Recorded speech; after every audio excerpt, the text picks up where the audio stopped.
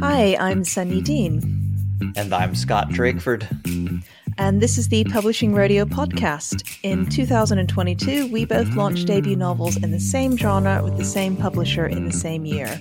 But despite having very similar starts, our books and subsequently each of our careers went in very different directions. That pattern repeats itself throughout the industry over and over. Why do some books succeed while others seem to be dead on arrival? In this podcast, we aim to answer these questions and many more, along with how to build and maintain an author career. Everyone signing a contract deserves to know what they're really signing up for. In an industry that loves its secrets, we'll be sharing real details from real people. We'll cover the gamut of life as a Big Five published author, from agents to publishing contracts, finances, and more.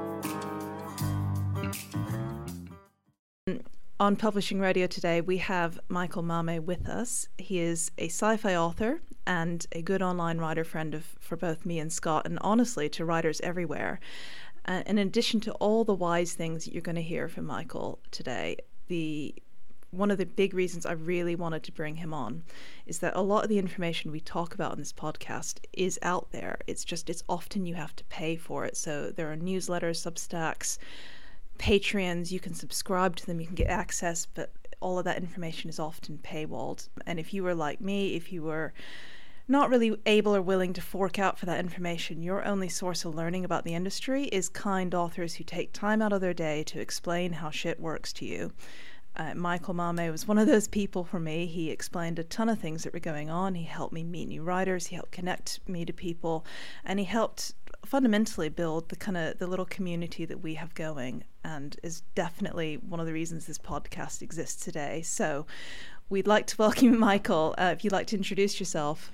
That was a little humbling. I am Michael Mammay. You can call me Mike. That's fine. Michael's on my books and the things that my wife calls me when she's mad at me. I am a science fiction author. I have 5 books out in the world. The first one was Planetside. The most recent one was The Weight of Command, and then my next book, Generation Ship, comes out in October. I don't want to hold myself out like as an expert, right? Because I know that I'm in a group where our group is mostly debut authors, or it was at the time. I mean, Richard has 2 books out now, but it was mostly debut authors at the time that I came in. So, here's me with like 4 or 5 books out in the world at the time, and they think I know everything because they don't know anything. And it's not, but it's like being a junior in high school and having a friend who's a senior telling you which teachers or what to do in each class because they just did it. Which classes you can get an A in. Exactly.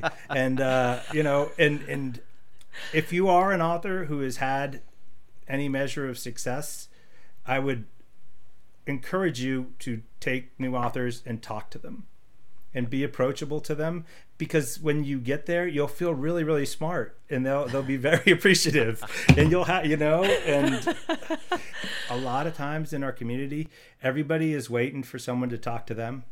Yes. Yeah. Everybody, right? Everybody. I mean, have you met a writer that doesn't have imposter syndrome? I don't know. Maybe Neil Gaiman. Who else? I don't know. Somebody somewhere, right? But Neil Gaiman says he's got it. Okay. Well, after her contract, maybe Leigh Bardugo feels good. If not, she can sleep on her bed of money and she'll be okay. But I find that at all levels, people are just afraid to talk to people. Then when you do, you find out, one, that we all love to talk about writing because we just like to talk about this stuff and share information. I think people also are scared to reach out because I feel like so many people have disappointing experiences with publishing, and a lot of people carry this sense of shame about it. And I remember it reminds me of after my daughter was born, and I used to go to these baby groups, and everyone there always seemed like really on top of it and really happy and really buzzy. And then about like 4 or 5 years down the line, when our kids were older, one of the women that I knew in those groups started talking about like how she'd really been going through lots of postnatal depression and just generally been completely fucking miserable. And we were all like, oh yeah, we were all feeling that. And it was like everyone was miserable and no one would say it first.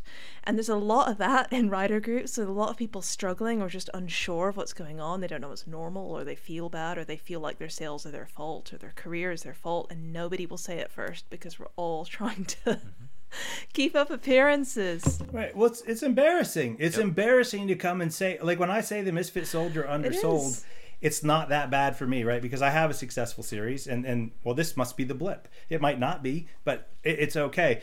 I will tell you that Scott coming on here and talking about his situation is like one of the gutsiest things that I've seen in publishing, because people don't talk about, people don't talk about, hey, I wrote my first book and it failed. They talk about it in private groups all the time, but to come on here and say that is really something, because it's shining light on something that happens to, I don't know, 60-70% of all mid-list debuts. I don't know what the number is. I heard you all throw some numbers out in a previous episode, but I can't source that. More than not, the default position of a mid-list author is failure, right? If you do nothing, if you just turn in the best book you do and do everything you can, more mid-list debut writers are going to fail than succeed. And that is just a fact of life, and it's not your fault. I'm glad we got that line in, because you said it earlier and I thought that's really good. Yeah, you can't cut that part. I mean, that's part of my preaching. I should be a motivational speaker. A lot of the people messaging me will say that. There's like, I just can't believe he's out there, like Scott, hanging himself to dry, and just like being honest and being upfront that hanging himself to dry is my phrasing.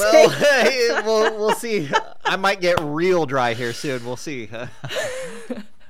Just to give you some of the history kind of how we got here and how I got here, I signed my first book deal in early 2017. I signed with my agent, Lisa Rogers, in 2016. We did some edits for a few months on Planetside, but it was pretty clean. And then we went out on sub in June, and we finished submission in about 7 to 8 months all total.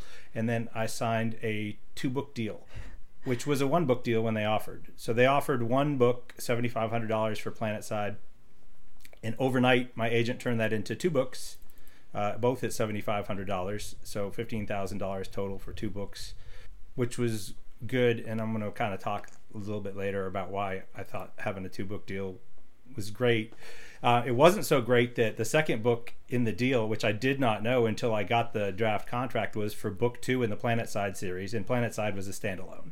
So I did have to go figure out how to make that into a series, which turned out to be a really good decision for me because the series has done really well. Planetside has done very, very well. Okay, I signed a $7,500 deal. That book has made, for me, in royalties as of today, probably $65,000. So between 8 and 9 times earned out. And it earned out like in 5 months from when it started. Then Spaceside came out, earned out in 3 months. And in between there, we signed a deal for another 2-book deal for Planetside 3 and a book to be named later. That book to be named later became The Misfit Soldier, which is my 4th novel. And at that same time, with that negotiation, HarperCollins, I'm with Harper Voyager. Those books are all with Harper Voyager. Harper Voyager did not want one of the books that we offered him, which was The Weight of Command. So my agent got that exempted from that HarperCollins contract, and we sold that to Audible Originals for the same amount of money that we were getting for the Harper books, just for audio, which is nice. And then I had to write 2 books in a year, and we'll talk about that when it comes to burning out and why you shouldn't do that, or why I shouldn't do that. You should do whatever works for you. Between my 3rd and 4th book, I had written The Misfit Soldier and turned it in. And while we were waiting for that to come out, we signed a deal for Generationship, which is the book I've always wanted to write.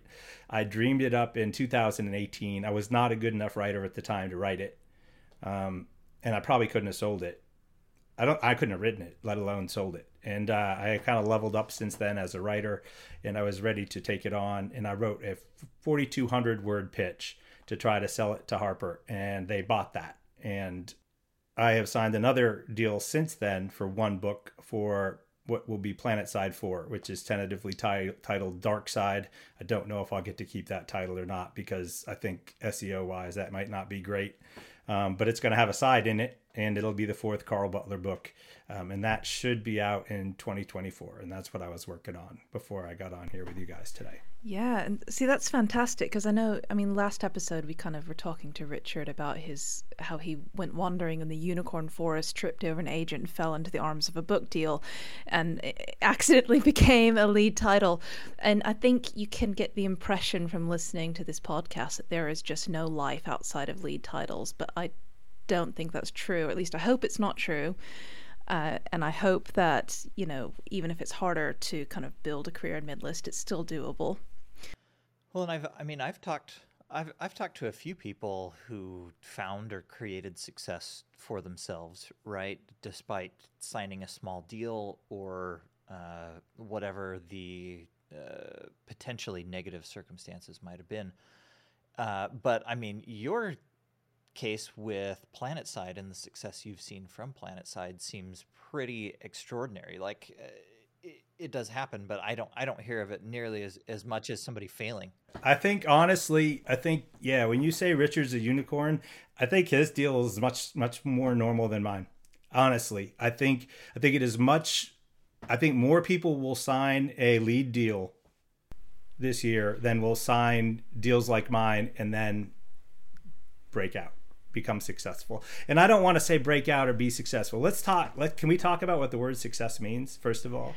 We should absolutely define success, because okay. Success is super relative, right? Yeah. Yeah. Okay. So I'm just going to lay numbers. Okay. When I signed my deal for Generationship, which was going to be my sixth book, which will be my sixth book, it's scheduled to come out in October. You can pre-order that anywhere right now. I signed a deal for $25,000, 2 payment advance for $25,000 advance. So 2 payments at $12,500. I've received one. I should get the next one next week for completion. I don't have to wait. Harper structures their deals for me very, very nicely. We could talk about that if you want to in some bit. Two payment advances are good for authors, and that's what we get. And so that's nice. So I got $25,000. So do we consider that success or not? Right? For your sixth book. Well, for me, whose first book was $7,500, when I first published PlanetSide, my definition for success for myself was I want to sell enough books that someone will continue paying me to write books. I have since moved that goalpost quite a bit. So $25,000 for that book for me is good. Mm-hmm. That is success. In my mind, for my life and what I need, I have been successful. I get to keep writing books, at least 2 more, at least Generationship and PlanetSide 4. After that, it's really, really debatable, and we could talk about that too, because that's interesting. But, if Sun Yi is writing her 6th book and she's getting paid $25,000, her career has gone completely off the rails, right? That's not good. She would not at this moment, nor should she, consider that to be success, because she got more money than that for her first book. And I heard you talk about that on the first episode, so I don't think you're fine to talk money. Out of line talking about that. Yeah, you're good. So yeah, for me it's successful, and I get to keep writing books, and because my first 3 books have earned out, I actually make a reasonable living at it. Because I'm continuing to make money on those books. That is the key to your longevity in your career as a mid-list author, is having some books that have earned out, because you get this great thing where they pay you on the same day every year, right? I will get a check on April 1st, give or take 3 days, from HarperCollins for all the royalties that I have earned out on my first 3 books. Now, that's not huge for me, but it's probably $9,000. Okay. Twice a year. Okay, so that's before any deals that I sign, any contracts that I fulfill, just every year until my book stops selling. But we sell enough copies to make about $9,000 every 6 months for me. So I'll get about that. Yeah.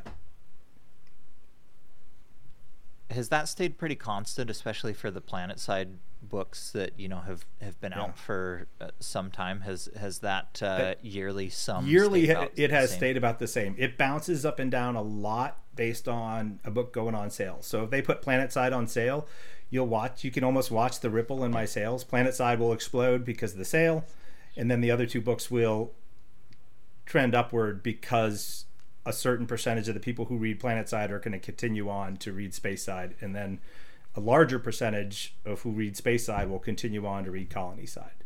And unfortunately, not a lot of that traffic moves over to my other books. So writing outside of a series, which you should bring someone smarter than me on to talk about that, because it happens a lot, right? Where can you carry over your audience from a series to another series or another book or another genre? And there are people who can. The received wisdom that I had been told by my agent, which I know publishing is working very rough figures, but she said they said it was something like, when you write 3 books, you can move to another series and take some of your readership. When you write 5, you can move to another subgenre or genre and take some of them. I don't know if that's just, I don't know how rough that is. I don't know the research for it. Well, that's exactly what I've done. So we'll see if she's right or wrong, right? I wrote a 3-book series and then went over and wrote 2 standalones in the same subgenre. And then my 6th book will be in a new subgenre, right? Generation Ship is not military science fiction. It is straight science fiction. You can call it space opera, I guess. So we'll see. We're following the received wisdom. So far, that wisdom has not held true.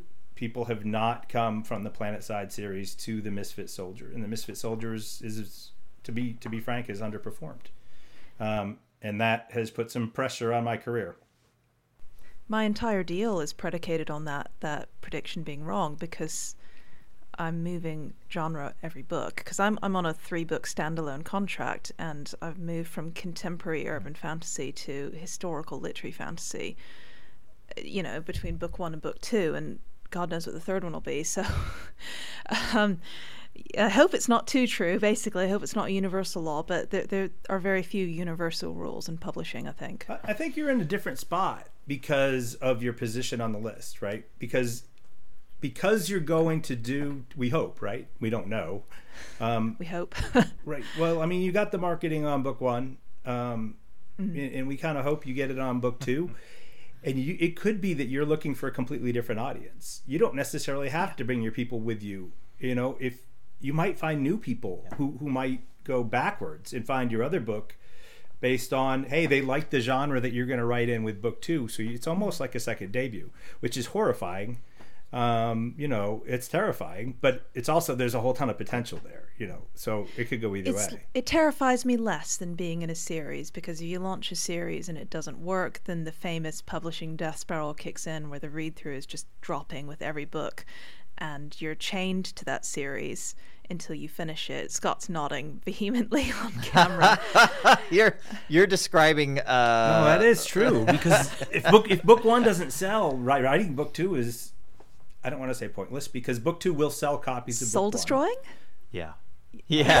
Well, you just know that you're not likely to break out with it from there, right? For me, it's slightly different, because Planetside is not really a series.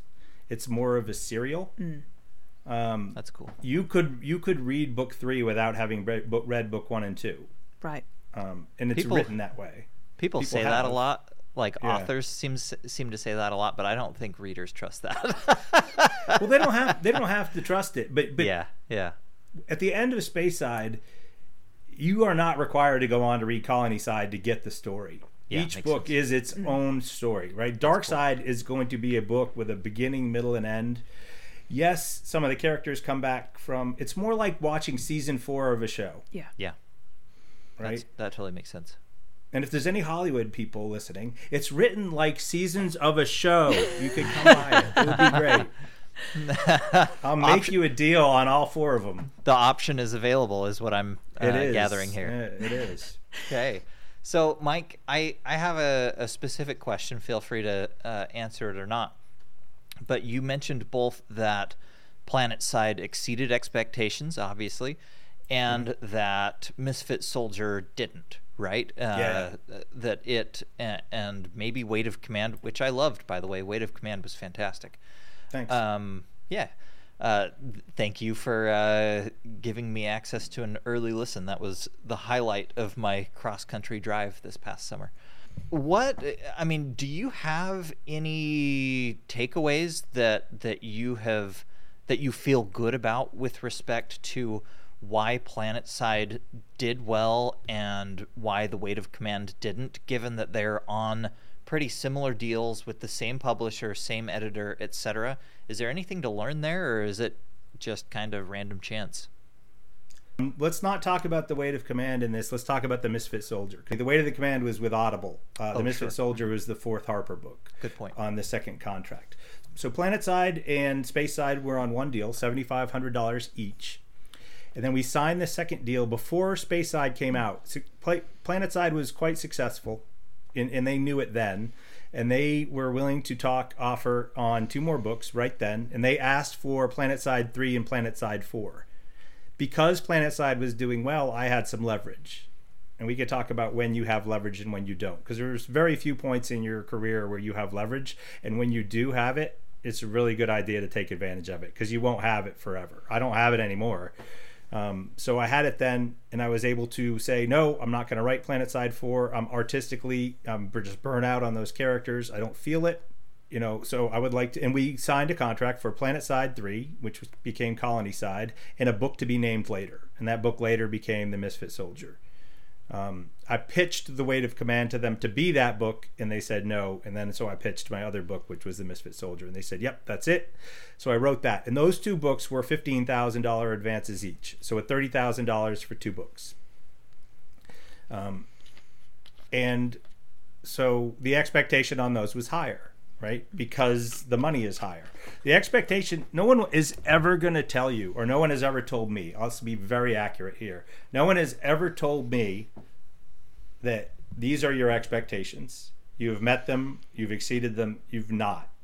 That's just me doing math, right? Yep. I can look at how much money Harper has made on PlanetSide, and I know that they're good with that, right? Because if I've made $65,000 on it, they've made 3 times that. Right, that means they've made $200,000 because I get 25% of receipts. So less their costs for their sunk costs, producing the audio, editing, all the stuff that they pay for, the cover. They've made about $200,000 on that book. Okay, for a book that they initially invested in me, $7,500. That's a good deal for them. There's no way around that. We can all see that math and why it works for them. This was the thing that scared me the most when I initially signed my deal, and after the euphoria died down, I was like, wait, how many copies do I need to sell to make this money back? But it wasn't as bad as I thought. I think with my really shit maths, I kind of worked out that it was maybe in the region of 35 to 40k copies where they would start to feel okay, assuming hardcover prices.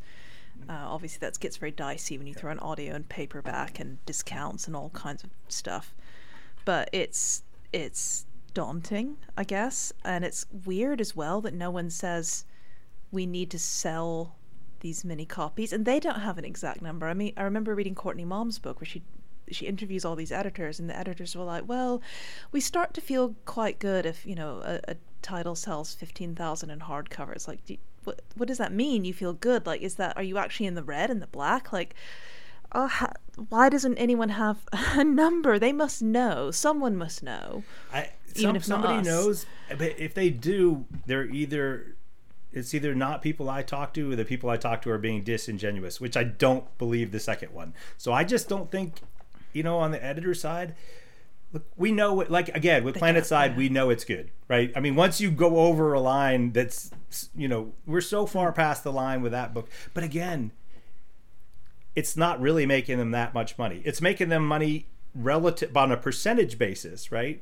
But there's a very good chance that your book will make more for your publisher before you earn out your advance than my book makes after I've earned it out, because at the end of the day, I've only sold 65,000 copies or whatever, somewhere in that range, right?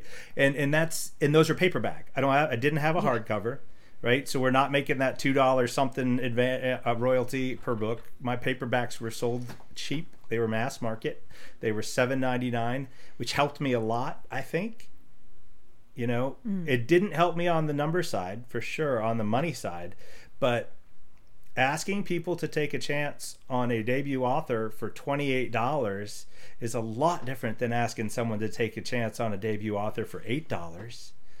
So I feel like that really helped me find an audience that you could go get my ebook for $6.99, $5.99 now, I think, right? So yeah, you've never read me, but you heard it was good, and it's only $8, and I think psychologically Yes. being below $10 is a thing. Being below Yes, $20 it is is. another thing, right? I don't think there's any difference between $12.99 and $17.99 mentally. But Yeah. there's a big difference No. between 10 and 20, which is ridiculous. I mean, but that's how our brains work, and that's why they price things in your store at Yeah. $8.99 instead of $9. Now, Yeah, I don't. Sorry, go on. no, after you, Sunny. And now I was just going to say that I really think editors themselves don't know. Like the money people are different from the editorial teams, and they're already effectively project managers who have to oversee marketing, publicity, cover, editing, production, acquisition, Blurbs. Yep. blurbs. Too much. They Yeah. do a lot. Yeah. They do too well, much. They do a lot. And I think they know. Okay, if an editor's been in the game for a minute, they certainly know when their boss is happy with them and when their boss is not happy with them. Yeah. Yes. If do they know the exact number of copies that go? No, but do they have a range where they think, okay, this is what's really bad, this is what's okay, and this is where we get good, and this is where I'm a superstar. Yeah, they have to. If they've done any number of books, Yeah. I mean, they have a better guess than we do. Oh yeah, I've remembered two things I wanted to say. Sorry, the first was that I've struggled to explain before that concept you're just talking about of not a lot of money. Like, to a corporation, making a couple $100,000 is not a lot of money, and that sounds weird, but it's really difficult. When you're mid-list and somewhere up there the big numbers person is crunching and going, we think this book will only make us 150 grand. That's not worth our time.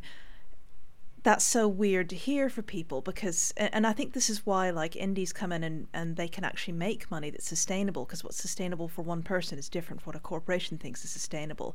The big publishers are in it for the Twilights, the books that sell 10 million copies. They are, but I don't want to be too negative about that. I think No. if an editor today knew that this book was going to make $150,000 for the corporation, they would sign that deal. It's the risk that comes with it, right? Do we want to invest? Yes. And also, it's the lack of upside, right? If I'm capped at $150,000 and you know that I'm not going to go beyond that, aren't you better off taking a chance at the next big thing that might sell 1 million? It might be the next Lee Bardugo. Who knows? The other thing I learned at launch is something my agent told me, which is that they generally look for fantasy debuts to sell between 300 and 1,000 or something like that on the first week of sales. So if you kind of earn that bracket, they're generally happy. And if you're above that, you're doing well. I mean, obviously that includes pre-orders and things. And that was the first time I'd heard any kind of concrete figure. And if anyone has better data than that, feel free to correct me. I'm sure we get things wrong on the show, but that's because we have to scrabble in the dark for numbers. That's the first time I've actually heard that. I don't. No one ever told me what I should do. Earning out in 5 months, I didn't need anyone to tell me that was good. I had a pretty good idea. Yeah, I think my first week we were over 2K, and I said to Naomi, "Is that good? It's like that's lower than my UK figures." And she said, "Yeah, that's fine. That's really good for what you want." I was like, "All right." The other thing that's gone on with PlanetSide is that it didn't really sell that much the first year. I mean, I think it earned out. It certainly earned out. I think I probably had made 20,000. But then it sold the same number the next year, which doesn't happen, right? Yeah. It doesn't really happen. And then it sold the same amount the third year. And then it's selling about the same amount this year. It just keeps... So when Spaceside came out, PlanetSide had dipped and we were not selling hardly at all. We had kind of capped out around 20,000. Then Spaceside came out and then PlanetSide took back off again and hit, top 1,000 in category on Audible, which is where I sell most of my copies. That's the other thing that's really unique about my deal, right? 60% of the money that PlanetSide has made has been on audio. Okay. Which is high. That's extremely high, right? I don't know how high. It's just really high. And there's a lot of reasons for that. And that's part of the luck that I talk about with PlanetSide. And how because you're going to ask me, how do you do this? And I'm going to say, well, you get lucky. my publisher and I together made a couple of really good decisions. We had some really good luck with timing, and most of it was, and it's a good book. I mean, and those things came together in a unique concoction of things that made it work. And if I could replicate it, I would be doing that for other people, and I can't replicate it, and I don't know that you can. So chasing it is, but I will talk about the things that I do that, you know, to try to give yourself the best shot. I think that's what, you know, that's what this is going to, that's going to be my theme throughout this, is you can't control anything. Yes. Except the book that you write. And even then you may not be able to control it, because your editor might have thoughts on how long that book wants to be, and you may disagree with them, you know, or they may want a love triangle and you don't. And, you know, those are negotiations that you're going to have. That one you can win. You know, you might want a certain audio narrator, and your publisher may not want to pay for that. I had that very specifically with The Misfit Soldier, and that's one of the reasons that it didn't do as well, because the narrator you might want audio. What's that? I was going to say, you might want audio, full stop. In progress. Like Scott. Yeah, you might not get your audio book, right? You might not get your audio book, but you can do stuff about that too. Because in my first contract, I wanted an audio book so bad in my first contract, because I was an early adopter of audiobooks. Okay, I was listening to audiobooks, and the inspiration for me to write Planetside was listening to a guy named R.C. Bray, who is my narrator for Planetside. I was listening to him read The Martian. And I had his voice in my head as Carl Butler as I was writing it, because I was listening to that book at the same time I was writing. And that was the voice that was Carl Butler's voice in my head. And I really, really wanted, one, I wanted to have an audiobook, and two, I wanted R.C. Bray to narrate it. Okay, I had no control over the second one, but I'm going to tell you what I did to make that happen. The first one, I told my agent, I will not sign a deal that gives away audio rights unless they promise they're going to use them. Okay, I want an audiobook. And so the one thing that she dug in on the contract was a reversion clause on the audiobook, so that if Harper Voyager did not do an audio within 12 weeks of release of the book, that we got the rights back. We never exercised that. And the reason that Harper was more than willing to give us that deal is because they had intended all along to make the audiobook. So it was basically giving us something that had zero value to them, because, you know, they were going to, but at the time you don't know, right? No, so if you're a new yourself. author, ask your agent to get you a reversion clause on your audiobook. That's a very specific, doable thing that they can pursue. It doesn't mean that publisher is going to say yes, but you get to pick the one or two things in your contract that you want to fight for. The pay is the pay. Okay, you can try to negotiate the money, and your agent's going to do that regardless, because everyone knows that that's the most important thing. But then there's one or two things in your contract that you are going to want, and you just need to communicate with your agent and make it as clear as possible. And a good agent is going to work to get you the things that matter to you. But going back to this audio question, and specifically that question of what went right with Planetside versus not so right with Misfit Soldier, and you mentioned that you believe that narrator matchup was a big deal, and that didn't happen on the Misfit Soldier. And this has a follow-up question, but do you think that dynamic of having just really the perfect narrator and a really good production for Planetside audio was one of the big differences between the outcomes of those two books? There are a few things. There are a few factors there. One is the timing. The second is the narrator. So R.C. Bray had done The Martian, and that is like a lot of science fiction fans' first audiobook. And I don't know why, but just the timing of when audio started to kind of explode, right? The other thing was, when Planetside came out on Audible, if you searched military sci-fi books, there were 800. If you go today, there's 4,000. Okay, so there's a significant difference in what's available to the audience. Yeah. And so it took a lot less to become number one, because it was easier to be found.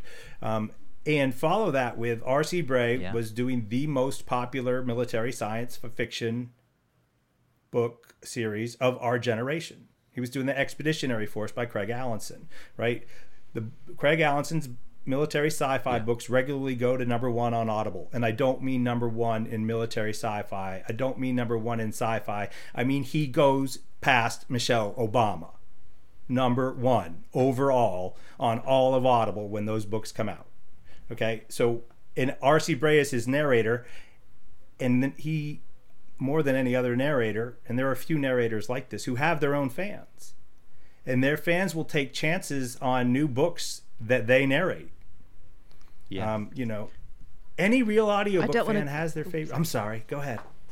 No. I was just going to say, I didn't want to interrupt your flow, but I do think that my choice of narrator, because I did have a choice, damaged my American sales, or at least my American rating, quite significantly. I know that I have a not great rating on Audible for that, and I have no regrets for it, because essentially my book was set in the north of England. It features very regional accents. I picked a narrator who has a regional accent, which is something a lot of American listeners aren't used to hearing. And boy, they did not like her. A lot of complaints like, oh, we can't understand her. She sounds such a heavy accent, this, that, and the other. And I don't know. It's just something to bear in mind, I guess, for writers who are outside the States. When you're looking at accents, if that bothers you, think twice, maybe. Listening to Mike, I think it probably did have an even bigger impact than I thought. In my case, I think it would be great if they could all bottle their tears and send them to me to drink, because I don't give a fuck. The reason why her accent's unfamiliar is why I wanted that accent there, so I don't care. They can all be sad. Well, and some of that, right? I know at some point we're gonna get to talking about the commercial versus the artistic, and sometimes you're gonna pick one, and sometimes you're gonna pick the other, and they're not always gonna line up. Sometimes you're gonna do something knowing that it's what you want to do artistically, and it comes with book choice. It comes with narrator choice, which people probably don't think about. But there are commercial aspects to narrators, and honestly, I was not thinking about that at the time that I did it. I just had his voice in my head, and it was the perfect voice. And it turned out that all this other stuff happened to be true. And I've studied. There are certain narrators that add value and add sales to your audio in certain genres.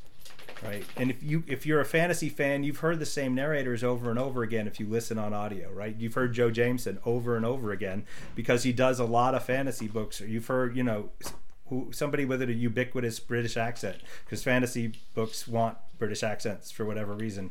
Because we've all been why did everyone on Game of Thrones speak with an English accent? I don't know, because we think about fantasy and we think, well, England's old. That must be it. I don't know.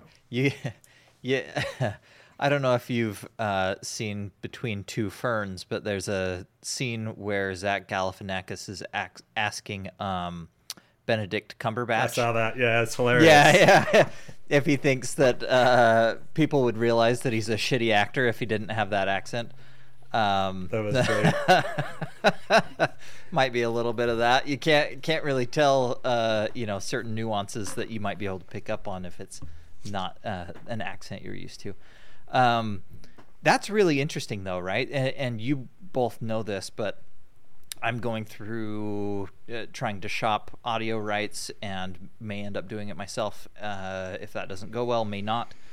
But that I'm embarrassed to say that the potential aspect of narrators bringing an audience with them hadn't really registered to me as something that could be that significant. And maybe it was way back in the day of 2018 a more significant factor than it is now that there are tons of audiobooks and popular narrators probably have tons of titles under their belt.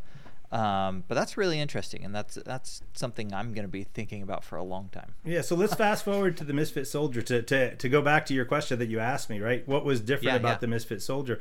So the difference was, and R.C. Bray was online to do that book because it's still military sci-fi, and I think it would have done quite well if he had, but his price went up because he was bringing value. And he had recognized his value, and he was in high, and the audio book producing community read indies who see these things way before publishers do, right? Yeah. Because they're faster. And that's one of the things about the indie market. If there is a trend or there is something that is working, there is an indie author who is hustling to get it. And I love that about them. And I also hate it because it kills me, because they can beat me because I'm dealing with a publisher. And so, his price had gone up by more than threefold per produced hour. So audiobook narrators get paid per produced hour. Okay. And his price had more than tripled, and Harper wasn't willing to pay it. They now realize their mistake, I would say.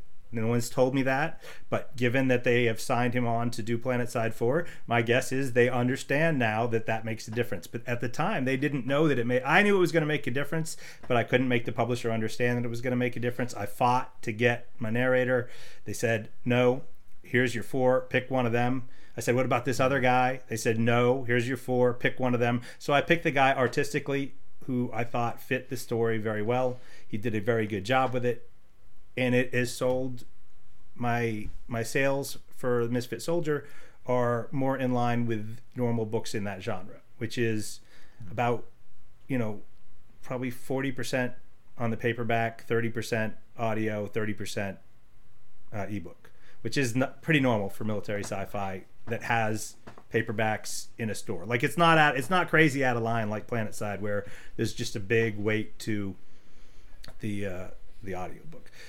So in that book, in its first 5 months, and I only have 4 months worth of data on it. Came out on February 22nd of last year. So I have one royalty statement. I'll get another one in like 2 weeks. And so I'll tell you two. I won't tell the world, but I'll tell you two what it looks like after that. But it's not selling real well. So out of its $15,000 advance in the first, 4 months, it did $5,000. So not horrible for a paperback, but not nearly at the level that they were hoping. It changed things for me in my relationship with the publisher and how much leverage I had. Now, I did something really, really smart. I negotiated the contract for Generation Ship before Misfit Soldier hit shelves, because I saw the and I did it on purpose. Okay, I did it on purpose because I saw the possibility of Misfit Soldier not doing well, and I knew that would impact my career. So I wanted to have a book under contract before that happened. And so we went out, and I wrote a big pitch for Generation Ship, and we were able to sell that.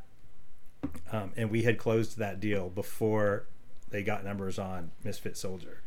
Now, is it typical to be able to pitch and sell on that kind of timeline, meaning before a second book has even hit shelves? Because I know we've talked to other authors in our friend group who have pitched early on purpose, and they've kind of been stonewalled, right? And they've been told to let's wait and see. I'm guessing you've seen more authors than just yourself and that one other go through that. How common do you think that is? You two know me. I know a lot of people. I talk to a lot of folks about a lot of different things in publishing. That's part of the benefit of... I am very, very open about things. I have literally published my exact publishing income for 2022 on my website, michaelmammay.com, if anyone wants to check that out. But it has my exact income from 2022. And when you share stuff, people are more willing to share stuff back to you, right? So I hear things, and so I have a pretty good idea of that. It comes down to when do you have leverage and when do you not, okay? And you mostly don't. And if your book is in that middle ground, right, where you're not sure if it's doing real well or it's not doing real well, you may not have a whole lot of leverage, right? I had a bunch with Planetside doing as well as it did, and them wanting Planetside 3. At that point, I had quite a bit of leverage because they wanted to continue the series. It was profitable for them, and it was continuing to build, and it's still continuing to sell. The Generation Ship, they couldn't not take the deal.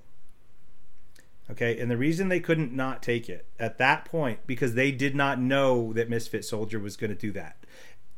And I don't think they were as worried about it as I was, because your publisher is not all knowing, right? There gets to be points in time in all negotiations in publishing where there's parity of information, right? Book 3 in a ongoing series, everybody knows how much that book is worth. Okay, your agent knows, your editor knows, and they have that same information. So the negotiation is really a formality. That book is worth X dollars, okay, because it's numbers. But with Misfit Soldier, they had not yet realized that the narrator was going to have that much of an effect on the book, and I already knew that it would. So I was in a hurry to get a deal done on Generation Ship beforehand, and they were not adverse to that, because everything that they had seen was that, hey, this book will probably do okay. You know, it'll probably continue him along his trend. He's had an upward trend. He continues to sell. Let's do this. And there's risk for them, right? Because if Misfit Soldier blew up when it came out, now they're paying more for Generation Ship after the fact. So we're both doing give and take, right? There's two factors. There's the risk, and there's the leverage. And who has each one? We're both sharing the risk. Now, I took a smaller deal on books 3 and 4 than I probably had to, because we went early. If I had waited until Spaceside came out and Planetside kept going before I signed the deal for Colonyside and Misfit Soldier, we probably would have got more per book, because they were objectively worth more. I mean, Colonyside was objectively worth more than the $15,000 I got for it, because it sold through $15,000 worth of advance in 5 months, right? And there was not really any doubt that it was going to do that by the time we got to it. But when I was signing the deal before Spaceside came out, we didn't know for sure. So I was taking some risk on my side by taking a smaller amount, and they were taking some risk on their side by offering and paying me early. You know, but for me, it was artistic. I wanted, and I wanted Colonyside to come out 1 year after Spaceside, not 2. So if we waited to negotiate the deal, then there's a gap of a year. And I did not want that in my trilogy, because I had seen the momentum, or I hadn't seen it yet, but I had seen it in other people, the momentum that you can build by getting a book out every year as opposed to every 2 years. Plus, I'm 54 years old. I only got X number of years left to write. You know, and 1 book a year for me is good to do, as opposed, you know, if I take three years to do a book. I take 3 years to do a book. Well, you do different kinds of books, though. Your book is so good. Don't run yourself down. I mean, we all do. I am currently of the belief that no one is going to like my next book that comes out, even though people have told me it's good. I have already liked it and blurbed it. I know that. I appreciate that very much. Like there are days where you feel really, really good about what you do, and then there are days where you absolutely don't. Yep, I do know. Do we want to talk about what you negotiate? So yeah. So we've been talking about these contracts, right? And it's important. The thing that you figure out in your second contract that you didn't know in your first contract was where you can get stuff. Okay? Yep. And now we're all going to say we want to put the marketing right into the contract. You're not getting that. Not as a mid-lister. I'm sorry. That's just not. I'm not saying don't ask for it. Go ahead. Have at it. But I don't think that's realistic, and it's almost unenforceable. Yeah. Right? Because what are they going to say? Unless they say something specific, like we're going to spend X dollars on a Facebook ad or whatever, then how do you even enforce it? Yeah. You probably don't. What you can get is things that are important. To me, delivery date is the most important thing. Because I don't want to kill myself to turn out this next book, especially when you're paying me $15,000 for it. Yep. Right? If you want to crank it up to $100,000, we can set it on your schedule.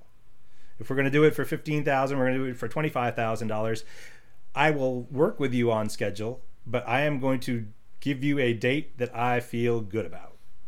And I feel good about my ability to turn that book out and make it something that I want it to be, the best book I can make. And I want to have the time and space do that the way that I want. Because I wondered about that because my publisher's pushed very hard for specific delivery dates, which we have blown past by a year and a half for book 2. Yeah, I did not deliver on time, and no one's mentioned it or given a shit. I don't know if that's because the position I'm in relatively, or they just and then why? So why, if they're not gonna do anything about it, why are they pushing for that in the I don't understand why they're pushing for that in the negotiation. I don't either. They really wanted it pinned down. Oh, I was just gonna say, I've spent a lot of time, managing projects and vendor relationships and things, and that's essentially what we are to them, right? We're a vendor of sorts, and sometimes you really do just have to pick a due date, right? And you have to pick a go live date, whether it's realistic or not, and that's going to change. You don't really care if that changes. Sometimes it's a relief if it changes on the other end, but I think some of that is really just them spitting in the wind and seeing where it lands. And that's the most important thing in this, is knowing what you want. Right? I know what I want my non-compete to look like. That's another place where in your second contract, your first contract non-compete is probably bad, unless you were, an auction and you could play them off of each other, I guess. But you can work your non-compete because your publisher has some room to move on that in future books. So this idea of you can't publish anything else for 24 months. I've seen some horrible non-competes out there. Just don't sign that. Don't sign anything that gives someone control over you for 24 months, for any book in your genre, right? My non-compete on my last contract is for direct sequels to books I've already published with Harper. Those are the only things that I can't take anywhere else. And it seems like a lot of agents are getting or have gotten the standard non-compete clauses from what I've seen in my own contract and a few others that have floated around the group. Seems like they've gotten to the point of being pretty toothless and unenforceable anyway, and they're kind of there to just scare the author into delivering as fast as possible. Maybe. We could talk, and then there's options also. There's non-competes and there's options. The one thing that we couldn't get off of this time was my publisher really wanted to add novellas into my non-compete, which is horrible for the publisher. And David, if you're listening to this, I still think that's horrible and it's not fair. But I didn't care because I'm not writing a novella. So we accepted it because I don't care and it doesn't affect me in any way. It does affect other authors. And my agent and I were very worried about us being like the standard bearer for accepting this. And now it becomes, acceptable for anybody else who does want to do that. Yeah. But for us, it just didn't matter that much. But I still think it's a horrible clause. For authors. But again, because I didn't want to do it, why should I fight about it? I don't care. You're welcome to put that in the contract. You might as well say that I'm not going to drink tea with my breakfast, because I'm not going to drink tea with my breakfast, so I don't care. Yeah, and I think one of the big points that I'm getting, at least, and I think a lot of other up-and-coming writers should get from a lot of these things you're saying, whether it's the definition of success or picking and choosing the battles you want to fight with your contract, is going into the publishing journey, or whatever you want to call it to make yourself feel better. It's very important to know what you want up front in terms of success, in terms of how much time can you realistically put toward this, and how quick are you at writing, et cetera, et cetera. Knowing your own life and process and staying true to that is much more important than keeping a publisher happy, or at the very least more important than agreeing to everything that the publisher puts on paper at the very first, right? I think so. Now, to cut yourself some slack as a debut author, I didn't know any of this. Yeah. I didn't do any of this with my first contract. But yes, your publisher is not going to be mad if you push back on a contract. Your big five publisher is not going to be mad if your agent is pushing for other things. It may slow your contract down, which, by the way, slows your money down. Because until you get all those details, my first contract took 11 months before I signed it. And if you are counting on that money, then and you tell your agent, get this done as fast as possible, you're giving up your ability to fight on some of that stuff. So there's some privilege in here. And that, first of all, my first deal was for $7,500 per book. It wasn't that much money. And I was working at the time. I was still in the Army at the time we were doing that deal. I was still getting a full paycheck. I didn't have to have $7,500 did not materially change my life that year. So I could tell my agent, hey, take all your time you need, but you may not. You may want to sign it right away because that money might be your rent money. So everyone's in a different situation. And the second thing is I didn't know any of this, and I didn't know my own. Yes. I didn't know what I could do. So the first year I was and I'll tell you, I'll give you an example of that. The first year I was a full-time author. I was quitting my job as a high school English teacher to write full-time. And that was the year that Harper had rejected The Way to Command. And so we were going to we sold it to Audible, and I was going to get 2 books out in a year. And I did, just not the year that I thought. Because it turns out I can't write 2 books in a year. I can't there are people who can. There's people who are working on one project in the morning and a different project in the evening. I can't. I am linear. I can work on one book until it's done, and then I can work on the next book. So I could not, and I missed my deadline. And then, by the way, the pandemic had started too, and there was depression and the stuff that hit all of us in 2020 as I was trying to write these books. And so I was 4 months late on The Way to Command. And I'm really happy with how it came out, and I'm really, really happy that I took those 4 months instead of jamming it in. What I've learned about myself is to not overcommit to doing more than one book. On the subject of how publishers respond to date changes and whatever else, I've had the same experience, right? And it sounds like Sun Yi has gone past at least one date and nobody's even mentioned it to her. My editor is very organized and keeps very close track of her schedule and all of the books on her schedule. But even still, and even despite all of the challenges that have come along with my publishing career so far, she and Tor have been excellent about any date changes that I've needed, any extra time, even if it doesn't change a delivery date, right? Any extra time I need to do edits. They even were pretty cool about taking extra time and me doing more than I was supposed to during copy edits, because I got a little bit of a mixed message in terms of how much I could edit. So yeah, I mean, if there are any authors out there floundering and not knowing how much they can or should ask for, and are just suffering depression and whatever else comes with feeling like you're chronically disappointing your publisher, I think the answer there is definitely be open about it and just let them know you need more time, because I think universally they'll be okay. That also, it's not like they don't work with authors, right? Yeah. Like they've worked with a couple of, have you met authors?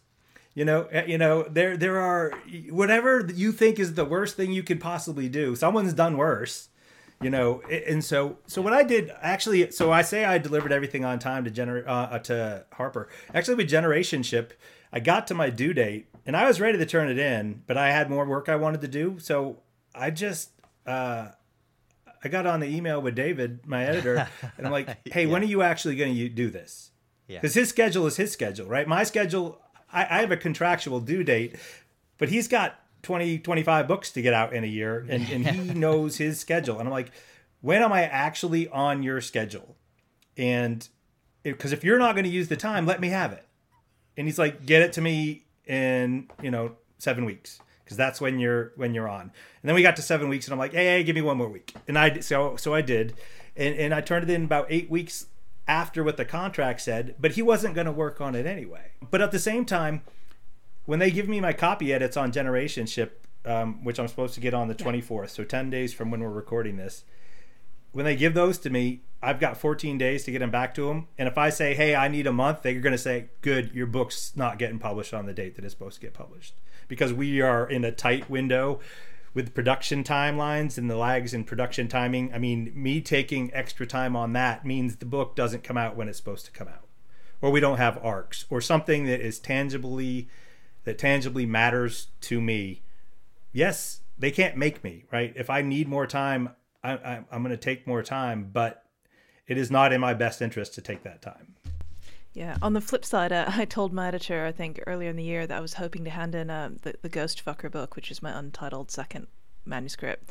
And I said, I'm it's hoping titled. you had It's titled. I can't wait for that to come out with that title. That's the title. Yeah, I told her I'd try and hand in, on like the 11th of February, and she wrote back and said, "Great, I'll make sure I clear my schedule so I've got time for it." I thought, oh shit, I better really hand it in then, or I've held everybody up. That's a rookie mistake right there. You don't promise something promise what you're going to deliver, and I think that's it though. Be honest. Right, so we did actually put out a call this week where we were asking people if there were any specific questions, and we got a load back, and some of them we've tried to cover in this episode or ended up covering organically, specifically talking about, how to live with the reality of writing several books and how to time in what you're doing with that. But there was one particular question that I'm going to read out from an anonymous listener. How do you figure out what happened with a book's publication journey after it flops? How to do a book post-mortem? And this person also says, I'm embarrassed to report I don't know what went wrong with mine. I don't know how to go about finding out what happened. Everybody says ask your publisher, basically, or here are some unverifiable and equally unlikely things that might have happened. Or whatever happened pre-COVID doesn't matter. Everything's different now. And I'll let Mike get into that in a moment if he wants to, and to take an angle on that. But I think the first thing I would always say is, if your book has come out and your sales are not what you want or what your publisher hoped for, that is not your fault. And I think that is always the thing I want to emphasize with people. There are so many things that need to go right for a book to take off, and if any of them go wrong at any point, then you can immediately have the result that you weren't hoping for. And that fundamentally sales are not actually inside our control at all. There's so little that we can do to impact sales. Yeah, I think that's good. I don't know that there's a lot of benefit in doing a postmortem. In that one, first of all, whoever said to ask your publisher what went wrong, don't. That's pointless, because one, they're not going to tell you, and two, they don't know, because if they knew, it wouldn't have happened, right? They don't know. Your book didn't sell. Yes, they have some vague idea of what they spent on it and what they did, but if they knew how to make it successful, they would have, because it's in their financial interest to do so. Why they chose to do that on someone else's book and not yours, I don't know, but they're not going to tell you that. So don't ask your publisher. That's a waste of time. They're going to give you vague publishing talk. They're not going to want to hurt your feelings because you're a precious artist. I don't know. But they're not going to tell you why it went wrong. And I don't know that anybody can, because all the things that went right for me, and the luck and the timing, and I hit the military sci-fi market with the right narrator and the right book at the right time, that it did better than people expected it to do. You can't predict that. And if you can, you should be doing indie, because you can get your timing right if you're indie, whereas you have no control over your timing in traditional publishing. So it's just really, really hard to say, and it's also pointless because it's happened. If you're asking that question, then your book has already failed, and there's nothing you can do about it. It's in the past, and all you can do, whether you're successful or you're not successful, is start from today and figure out what are you going to do. And it might be you're going to make a decision. Is it worth it to even keep going? Maybe you're going to leave the business, and a lot of authors do. And I'm not suggesting that you should, and I'm not encouraging you to. But you know the facts now, right? If you've written one book, you've written 3 books, you've written 10 books, you have more information than you did before you started. And you can make a new decision based on that. Every day we get up and we decide if we're going to write or we're not. And you make that, we decide if we're going to pursue something. If your book didn't do well, the standard advice is write a new book, and you're going to go back out and try again. That's hard, right? I'm not saying to do that. But if you want to be a writer and you want to have a career and your first book bombed, there aren't a lot of other options other than write another book, and try to find another agent if you're not with your agent. Bad things happen. Agents drop people. Your agent might not jive with you on what you want to write next. Your publisher might not have any interest in doing that. My publisher really doesn't have any interest in any more books by me. We didn't really talk about that. Let's talk about that. Even when you're successful, right? Misfit Soldier bombed. Okay. I had already signed a generationship with them. So they didn't have a choice because they've already signed the deal, right? And I think they're happy with it. I mean, my publisher, by all intent, from everything that they've said and everything that they're doing to support this book, I think that they are doing what I need them to do to try to make this next one a success. But until it is, right now it's Schrodinger's book, right? We don't know if it's going to be a success or not. And I don't think they're going to want to do a whole lot more with me until we find out. And that's okay. And I know that because I sent 7 pitches to them. I sent 7 pitches to my editor of, hey, here's the stuff that I'd like to do next.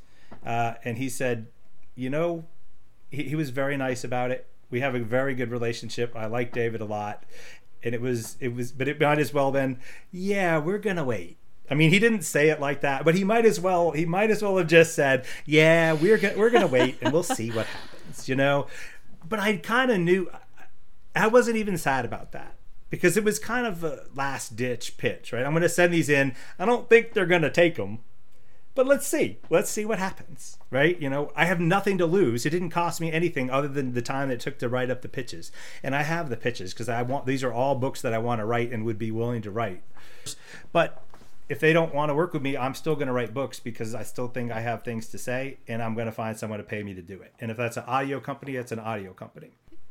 Do you think that there are things that people can do promotion-wise which actually make a difference for launch sales and pre-orders? And I remember we were talking a little bit about this in Discord in regards to like making lists with reviewers and concrete things like that. And this is another one of the listener-submitted questions I think is a good one. And I might ask a social media person more on it, but I thought you might have some pretty good practical advice for that. Everything that you can. Mentally, you want to come out of this believing you did everything that you could possibly do. Okay? When I went on Sub, everyone talks about how bad Sub was. I was so chill on Sub because I believed at that time I had written the best book I could possibly write. I believe my agent wrote the best pitch she could possibly write. And I believed we sent it to all the editors who made sense for that book. And anything else that happened was beyond my control. An editor was going to decide to buy it or not. And there was nothing I could do to influence that. And the same thing goes with marketing and with everything else. You can't market your own book to success. You just can't, right? That's the publisher. They can sell it. They can get you placement in bookstores that changes the way your book sells. If you listen to episode 2, right, where the booksellers came on and told you where you are in the store is the most important thing to whether you sell or not. You can't control that, right? If you go to your local Barnes and Noble and say, please put my book in the front of this store, they're going to say that costs this much money and it comes through your publisher. They will not do it. They might have a local authors table. I mean, I've seen that occasionally. But generally speaking, those are paid spots. And your publisher either paid for that spot or they did not pay for that spot. Right? Advertising. Your publisher either advertised, they went out and they sold hard to get extra copies of your book in store, or they did not. And you're not really going to know because it's all invisible.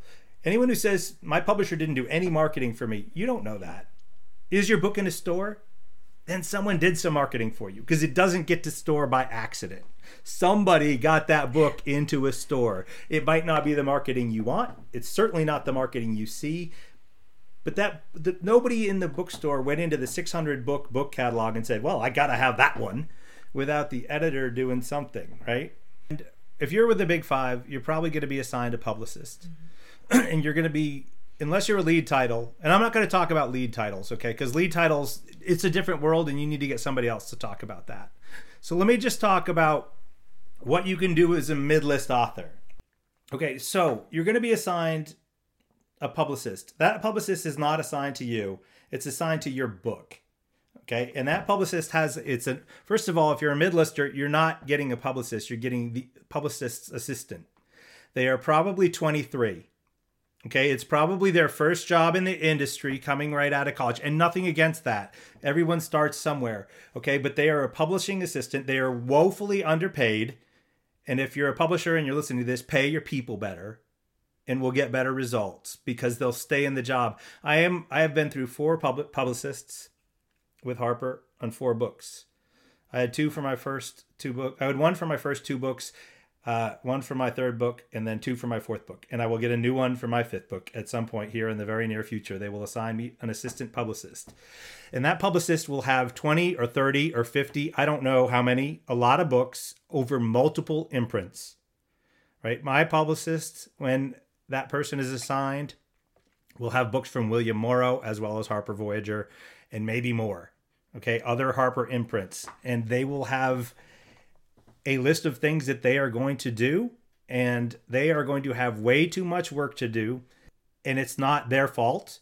So don't yell at your underpaid publicist, but understand that they're not going to do everything you want them to do because they can't. All right. So how do you work on that? Well, something that I kind of figured during after my first book was, I held a whole bunch of people reviewed my first book. So I kept a list of all those people. And now I hand that list to my next publicist and say, hey, here's all the people I would like to get my book to because they've shown love to my previous work and they are inclined by just knowing my name to maybe give this book a look. And so I'm going to try to get it out to reviewers. If you're a debut, that's a lot harder, right? Because you're not going to know as much stuff. But one thing you can do is figure out who reviews the kind of books that you are and then likes them. So in your head, who are your comps of, hey, if you like this reader, if you like this writer, you're going to like me. If you like this book, you're going to like my book. And figure out who that is and then look at who's done positive reviews on that book and make a list and hand it to your publicist. Will they send it to those people? I don't know, but you just made it a lot easier. When you make their job easier, and they can now go to their boss and say, I sent it to these 15 people who all have positive views of this part of the genre and maybe they like it. You're giving them a way to look good without having to do the work because you did the work for them. If you count on your publicist to go do everything that I just said, good luck. That's probably not going to happen because they don't have time and that's not their fault. And you can be mad about it if you want. Okay. And maybe you are, and maybe that's okay. And maybe you should be mad that they are not doing as much as they should. That's the publicist's job. That's the publisher's job to publicize my book. Okay. You can want on one side and just face reality on another side. And the reality is that publicist is going to do whatever they have to do to fulfill their job and you don't pay their check, and you could be mad about it, or you can work and do everything in your possible. Everything possible. If you're mid-list or even below mid-list, right, your book doesn't pay anybody's paycheck. And so, that's right. Yeah, not only do you not matter to them on a personal level, your book isn't first on their list to do anything for. And that's true. Yeah. And it gets worse as it goes, right? It gets, which, for those of you who are having book 2 come out, I have some bad news for you. You're going to get less support on book 2 than you got on book 1, right? And awesome. So because you're already capped. Yeah. So why they're counting on book 1 to sell book 2. Yeah. Thanks, Mike. I mean, just to echo what Sunny said earlier on, right? Like the formation of this group, but specifically you coming in and having a lot of that earned knowledge and being willing to share that with our group was a huge turning point in maybe not my publishing career, but at least how I looked at my publishing career and how I was able to cope and kind of maybe recenter or recalibrate how I am going to proceed from here. Thanks for that, and thanks for coming on and sharing a bit of that with everybody. You've been listening to the Publishing Radio Podcast with Sunny Dean and Scott Drakeford. Tune in next time for more in-depth discussion on everything publishing industry. See you later.